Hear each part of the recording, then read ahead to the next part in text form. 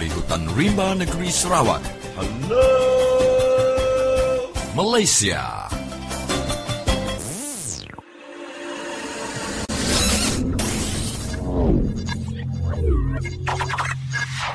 Anda sedang mendengar Radio Free Sarawak edisi internet.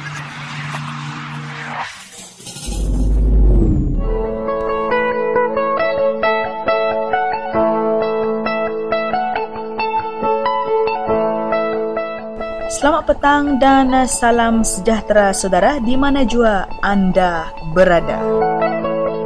Hari ini hari Selasa, 24 Februari 2015. Di mana jua anda berada, semoga sihat-sihat hendaknya ya. Dan seperti yang kita semua sedia maklum, cuaca di Malaysia terlalu panas dan tidak mustahil ia boleh memberi tekanan fizikal kepada tubuh badan dan kesihatan anda. Dan untuk makluman para pendengar, menurut pakar kaji cuaca, negara kita dijangka berdepan dengan cuaca panas melampau ini sehingga awal April berikutan fenomena equinox yang menyebabkan matahari berada tepat di atas garisan khatulistiwa. Oleh itu saudara, kami di Radio Free Sarawak menasihati anda di luar sana supaya meminum banyak air suam, air isotonik seperti 100+, Revive dan banyak lagi. Bukan itu sahaja, hadkan juga aktiviti luar yang terdedah kepada cuaca panas terik. Tanpa membuang masa saudara, marilah kita dengarkan siaran Radio Free Sarawak pada petang ini dengan mengambil ihsan daripada Jawatan Arkib Radio Free Sarawak. Oleh itu, selamat mendengar Radio Free Sarawak edisi internet.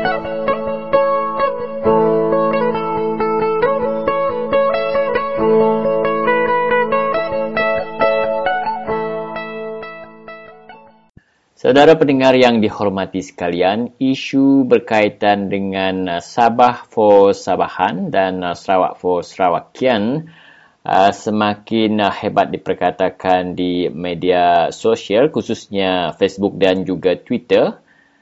Dan bersama dengan kita di talian iaitu saudara Zainal Ajamain, merupakan seorang penganalisis politik yang berasal daripada negeri Sabah. Dan beliau agak vokal apabila memperkatakan tentang hak-hak ataupun kedaulatan negeri Sabah dan Sarawak. Kita dengar ulasan panjang lebar beliau berkaitan dengan perkembangan terkini isu di negeri Sabah dan juga Sarawak. Undang-undang darurat baru saja dihapuskan. Ada 2011 undang-undang darurat dihapuskan. Sejak 2011 sehingga sekarang, Kerajaan Sabah dan Kerajaan Sarawak tidak pernah mengambil berat bahawa undang-undang darurat ini sudah dihapuskan. Apabila undang-undang darurat ini sudah dihapuskan, berarti semua harta-harta Sabah dan Sarawak dan kuasa-kuasa Sabah dan Sarawak yang diambil melalui undang-undang darurat juga hapus bukan? Ataupun dikembalikan? Dia secara otomatik sudah kembali lah apabila dihapuskan. Jadi, isu sekarang ini, kita punya perairan atau Sabah dan Sarawak punya territorial water, di mana minyak wujud. Territorial water kita sudah diambil dulu menggunakan undang-undang darurat. Sekarang undang-undang darurat sudah hapus. Berarti secara otomatik perairan itu balik kepada Sabah dan Sarawak. Isu dia sekarang, apa kerajaan negeri dan kerajaan negeri Sabah dan juga Sarawak buat untuk mengambil balik ini kita punya harta. Kenapa tidak diambil berat? Kenapa tidak diusulkan dalam persidangan DUN? Exactly. DUN Sabah tiada. Ya. Musa masih lagi cerita pasal royal. Lepas tu yang baru-baru ini Musa masih lagi bercerita pasal dia mau dapatkan share Petronas. DUN di Sarawak belum lagi bersidang. Kita berharapkan apabila DUN Sarawak bersidang, isu dan perkara ini harus dibincangkan di dalam DUN. Dan Encik Zainal, kalau tak dibawa oleh wakil Barisan Nasional, boleh juga dibawa wakil Pakatan Rakyat di dalam DUN. Siapa-siapa boleh bawa. Ini lebih besar daripada Pakatan Rakyat atau BN atau siapa-siapa saja. Dia lebih besar. Pasal ini adalah hak negeri. Kita tidak kira siapa yang bawa. Yang penting hak negeri ini dibincangkan. Kalau hak negeri tidak dibincangkan, siapa lagi mau bincang? Mau tunggu parlimen bincang. Adakah Encik Zainal mengkritik kepimpinan pakatan yang sehingga hari ini juga tidak membawa isu itu ke Dewan Rakyat di Sabah dan Sarawak? Dua-dua. Saya kritik dua-dua. Pasal saya yakin ini semua hak negeri-negeri. Hak negeri Sabah, hak negeri Sarawak. Saya tidak kisah siapa dia. Yang penting, hak itu mesti perjuangkan. Yeah. Kalau dia tidak perjuangkan hak itu, buat apa dia terpekik melolong di sana? Sepatutnya hak ini ada. Pasal dua-dua pun 2 kali 5 juga. Ya. Di dalam parlimen pun, sewaktu undang-undang ini, sewaktu dihapuskan undang-undang darurat itu, kita sudah tahu bahawa akan kembalinya hasil minyak Sabah dan Sarawak kepada negeri masing-masing. Tadi Encik Zainal mengkritik Ketua Menteri Sabah, Musa Aman, dan juga DUN Negeri Sarawak yang masih belum membawa ini Wakil Rakyat Barisan Nasional. Sudah tentu Barisan Nasional tadi dia menekan menggunakan kuasa dari pusat terhadap YB Barisan Nasional.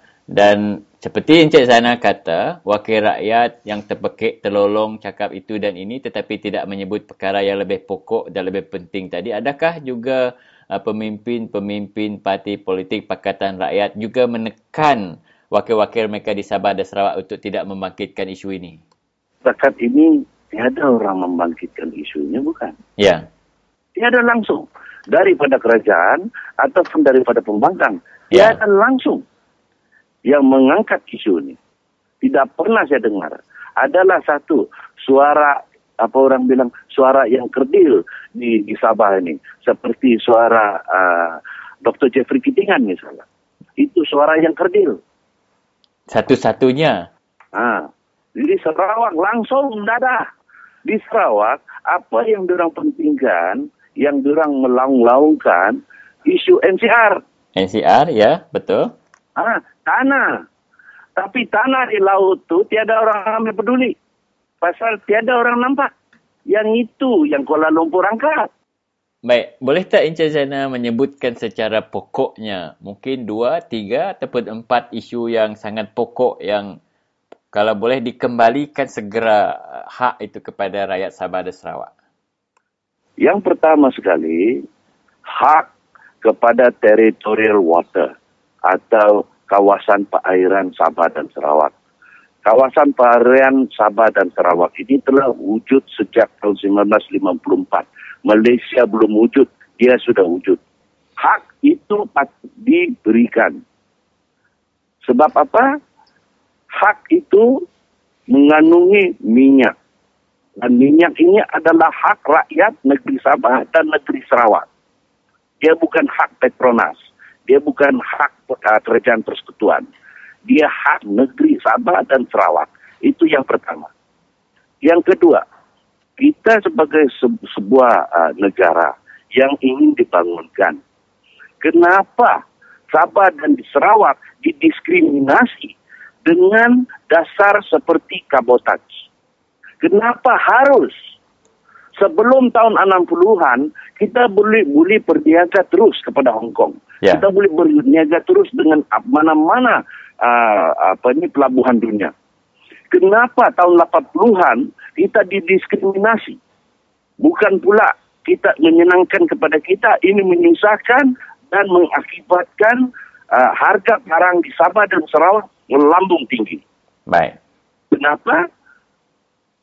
Perkapalan daripada Hong Kong misalnya kena turun dulu di Port Kelang. Sudah turun di Port Kelang, baru dipunggah dan dihantar ke Sabah dan Sarawak. Untuk apa ini? untuk kebaikan sektor perkapalan negara, tapi sektor perkapalan negara tidak juga begitu menonjol, bukan? Ya. Apabila kita ada masalah di Tenduo, kita kena tunggu Asia juga untuk menghantar, bukan? Ya. Mana betul. kita punya kapal? Ya. Jadi berarti asas dia untuk membentuk industri perkapalan negara itu apa saja. Ya. Tadi Cik Zainal membangkitkan sistem kabotaj. Kita tak boleh berniaga China, Hong Kong dan negara-negara luar. Adakah kerana kita masih terikat dengan sebutan kita sendiri macam saya ataupun Cik Zainal? Tadi kita bercakap tentang negeri Sarawak, negeri Sabah. Yang sepatutnya kalau boleh menurut beberapa rakan kita dalam Facebook, mereka kata kita sebut bukan negara Malaysia. Sebaliknya Persekutuan Malaysia. Negara Sabah, negara Sarawak, negara Melaya. Kerana kita negeri, maka kita terikat kepada negara Malaysia. Maka sistem kabotaj berkuat kuasa. Tidak. Sistem kabotaj ada undang-undangnya. Ya. Dia bukan dari segi panggilan saja. Dia berdasarkan kepada undang-undang, dipanggil undang-undang Merchant Shipping Ordinance. Merchant Shipping Ordinance ni yang ada, negeri Sabah ada Merchant Shipping Ordinance, negeri Sarawak pun ada juga Merchant Shipping Ordinance. Ya. Dan pada tahun 1980, dua-dua Shipping Ordinance ni disatukan di Kuala Lumpur untuk menjadikan Merchant Shipping Act. Berdasarkan kepada Merchant Shipping Act ini, dia membuat regulation atau peraturan. Nah, peraturan ini yang mengatakan bahawa tidak ada kapal asing yang boleh memunggah atau mengangkat barang-barang daripada Kota Kinabalu ataupun Kuching.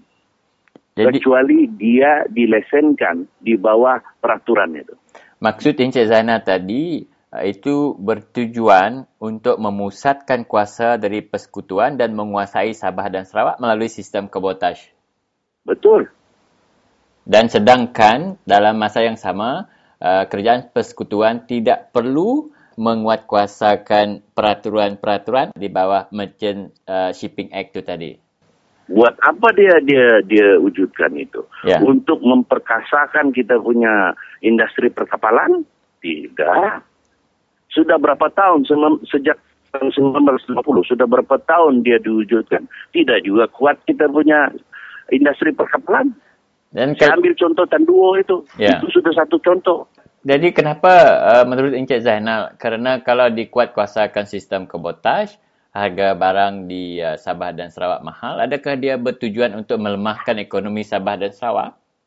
Apabila itu terjadi, berarti kita punya ekonomi lemah, bukan? Apabila kita punya ekonomi lemah, kita senang ditekan, bukan? Didiskriminasi, bukan? Kita ambil contoh.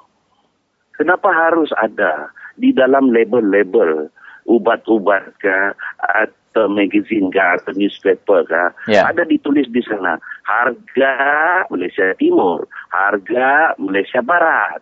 Kenapa mesti ada begitu? Sedangkan kita satu negara. Kita mengatakan kita ini Federasi Malaysia. Tapi harga barang berbeza-beza. Apa arti dia apabila harga barang berbeza-beza? Berarti wang yang digunakan di Kota Kinabalu atau Kuching adalah lebih rendah daripada wang yang digunakan di Kuala Lumpur. Itu dipanggil diskriminasi. Dan itu tidak seharusnya wujud.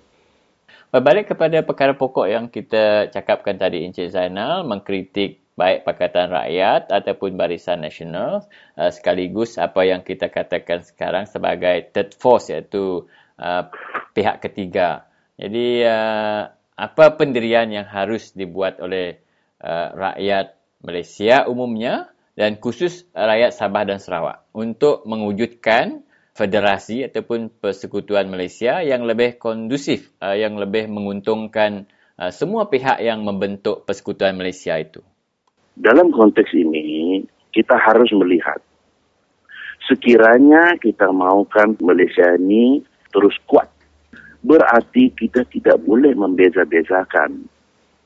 Oh, yang itu Melaya, yang ini Sabah Sarawak. Kita tidak boleh bezakan.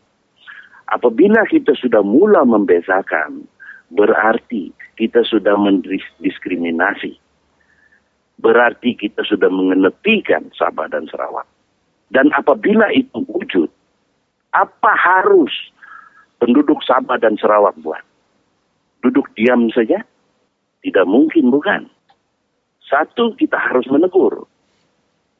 Sudah kita pernah menegur, ini mau 50 tahun sudah kita tegur, tidak mau juga ditegur. Berarti penghujung dia apa? Malaysia terburai, bukan? Itukah yang pemimpin-pemimpin mau? Kalau tidak, jangan bezakan. Apabila diberi RM1 sama Melaya, berarti Sabah dan Sarawak mesti dapat RM1.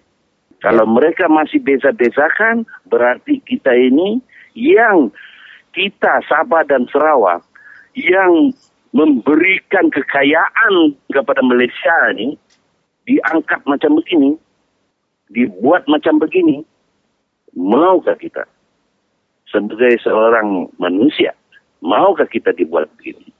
Kita tidak mau, kan? Ya. Ini kalau bagi saya orang Islam, bagi saya ini adalah satu kesaliman. Sebagai orang Islam, ini adalah satu kesaliman. Berarti pemimpin-pemimpin Islam yang paham apa perkataan kesaliman itu, paham apa yang saya cakap. Encik Zainal, adakah kerana kita juga tak boleh duduk diam, kita juga telah melihat polisi Barisan Nasional setelah lebih 50 tahun dan kita juga berkenalan dengan Pakatan Rakyat. Mungkin juga timbul kesangsian terhadap polisi-polisi Pakatan Rakyat. Adakah kita telah sampai di persimpangan jalan di mana mungkin antara satu option yang kita ada referendum? Referendum, kalau kita mau wujudkan referendum, setiap pilihan raya adalah satu referendum. Dia mengambil berat kepada Sabah dan Sarawak. Sepatutnya dia tidak perlu buat manifesto kah, apakah, atau janji kah, tidak perlu. Apa yang perlu dia buat, dia runding dengan pemimpin-pemimpin Sabah yang berfikir, bukan pemimpin-pemimpin Sabah yang ingin masuk parti saja. Nampak itu? Ada perbezaan pemimpin-pemimpin yang saja mau masuk parti dengan pemimpin-pemimpin yang berfikir.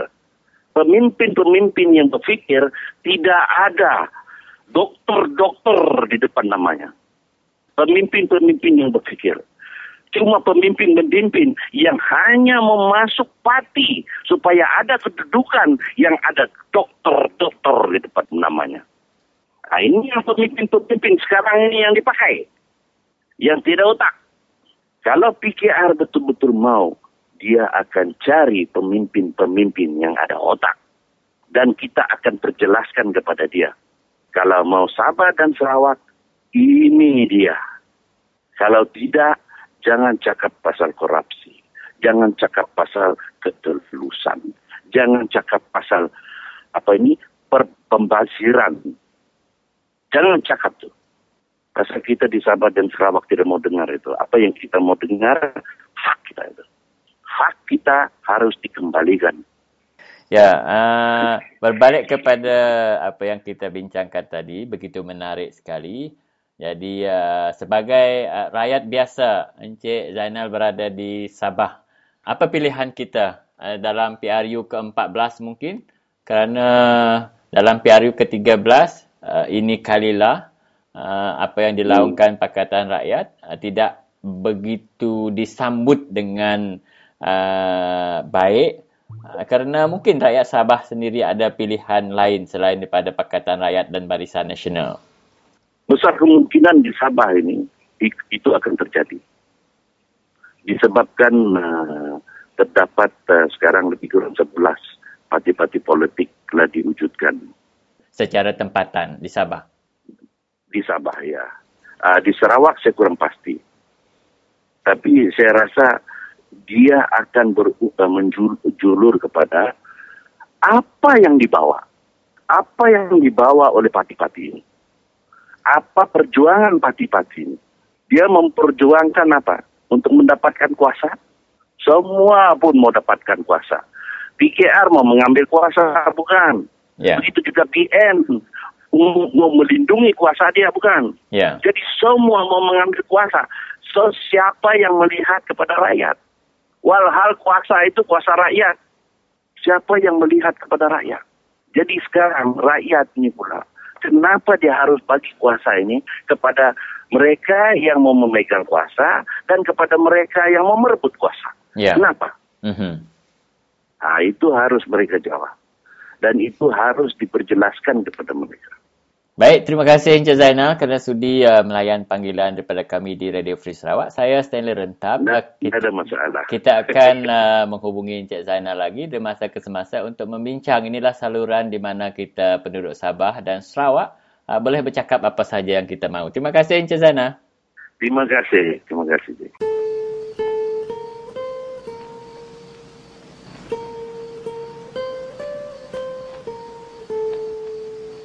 Kuto garai ngangkat garai tuai kuto udu bijalain atau menua jadi nama aku cerita karua aku sudah ini ku dia itulah bujang lah bala mana pelindung Indo darah gureh aku sudah bala ngerpeh sebekak mai orang ngerpeh kebiasaan Malaysia kuto meri pesan kita bangsa Dayak nak tahu kelalu rindang hari program ya kan ngasuh kita rindang nak tahu kelalu percaya ketemu orang kemai kita nyukung Barisan Nasional laban orang kemai kita nyukung Barisan Nasionalnya orang kebisikan tahu orang kebisi usai uliah bakal tidak konsla tidak pengulu tuai-tuai rumah orangnya nguliah ke pangkat nguliah ke kontraktor nguliah ke duit nguliah ke elawin bang kita itu Dayak kita nemu kita bangsa Dayak menua Dayak, sungai ngi Dayak, batu ngi Dayak, kayu ngi Dayak, pasir ngi Dayak.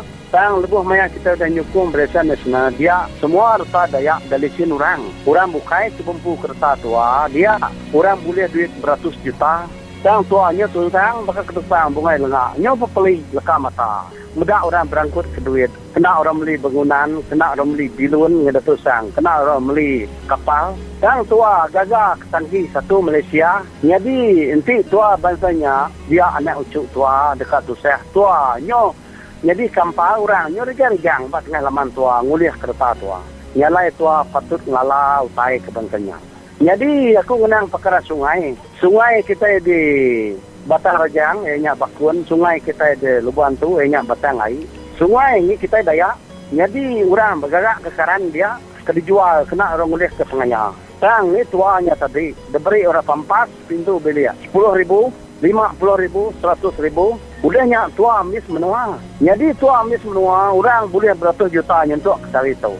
Kasi hanya dia bangsanya. Tua nada diberi orang lawian, tua nada diberi orang komision. Kan terima 60,000, nak boleh kena beli rumah batu. Menua tua ambil. Terlalu mudah harga tua.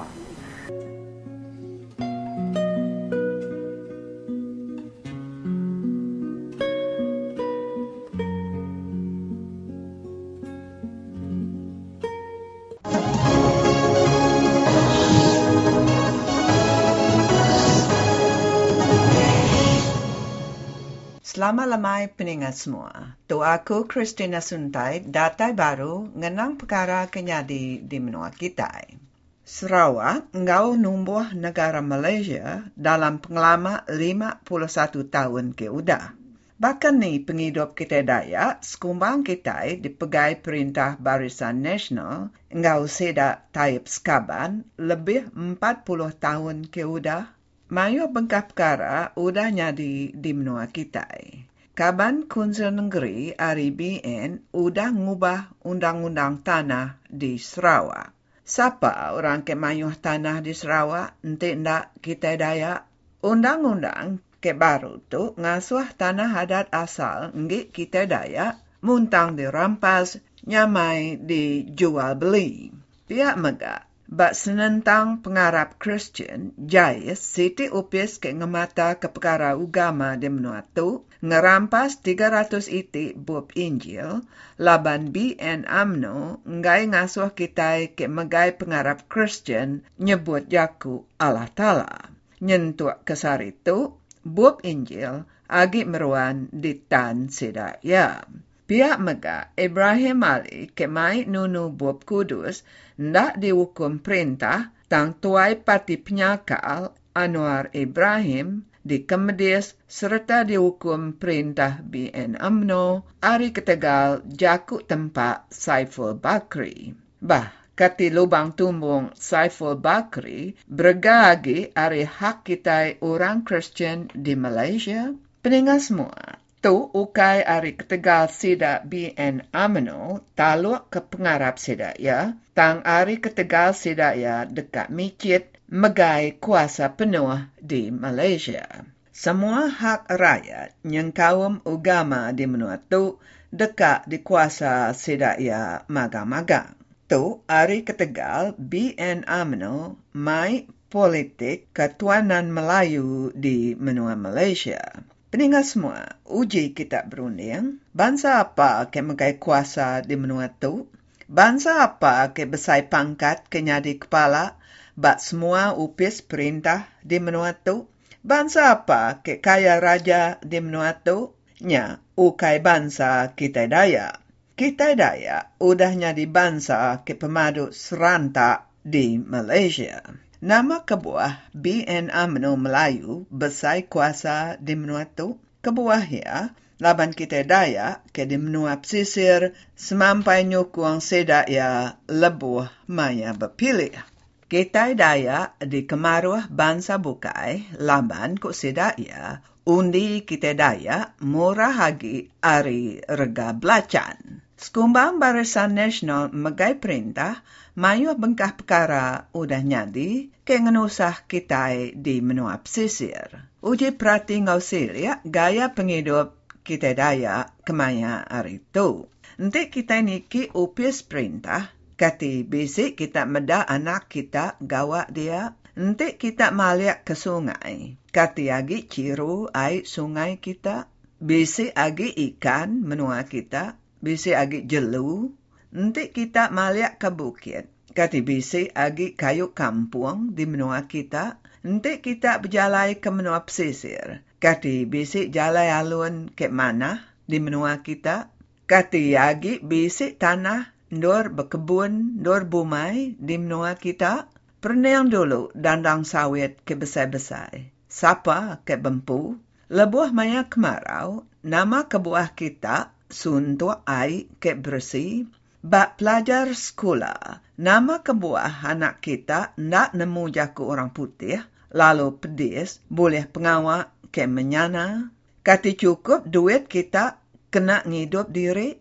Mar kendak rega barang, rega minyak ke dibeli kita kemaya itu. Keterubah kelia, sedak yang ngerampas penduduk kepala menteri Ari Stephen Kalong Ningkan, udahnya perintah BN ke betuai ke Taib Mahmud, ngerampas tanah kita, ngerampas sungai, kena sedak ngagak tekat air, ngerampas kayu kampung kita, ngerampas rumah tangga kita, diampuh ngena tekat air. Sagi-agi kita ngundi BN, perintah BN, peneka ati ngerampas hak kita, nyengkawum cara kita ngidup diri. Sapa bangsa ke pemaduk serantak di Sarawak, nyak peningat semua, bangsa kita Dayak. Nama kebuah kita Dayak, nyadi bangsa ke pemaduk merinsak di menua Malaysia. Ngau jaku tanyanya, aku ngujung ke jaku kenang lemai tu. Arab ke kita ulih bertemu baru dudi ila. Kedia tu, aku ngelengkap Radio Free Sarawak, lalu meri selamat malam ngagai kita peningat semua.